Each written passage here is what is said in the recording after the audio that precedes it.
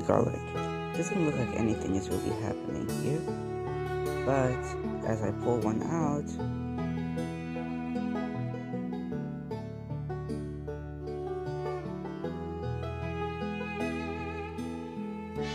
you can see some root growth.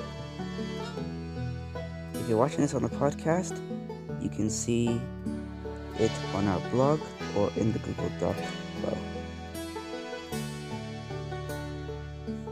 And here's the second one, which actually has more root growth.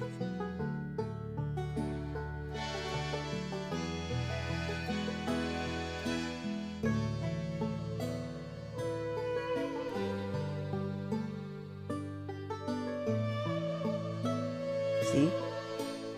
Bigger root growth. I'll be keeping these garlic cloves during the winter to get some garlic bulbs to enjoy while the snow is ravaging outside.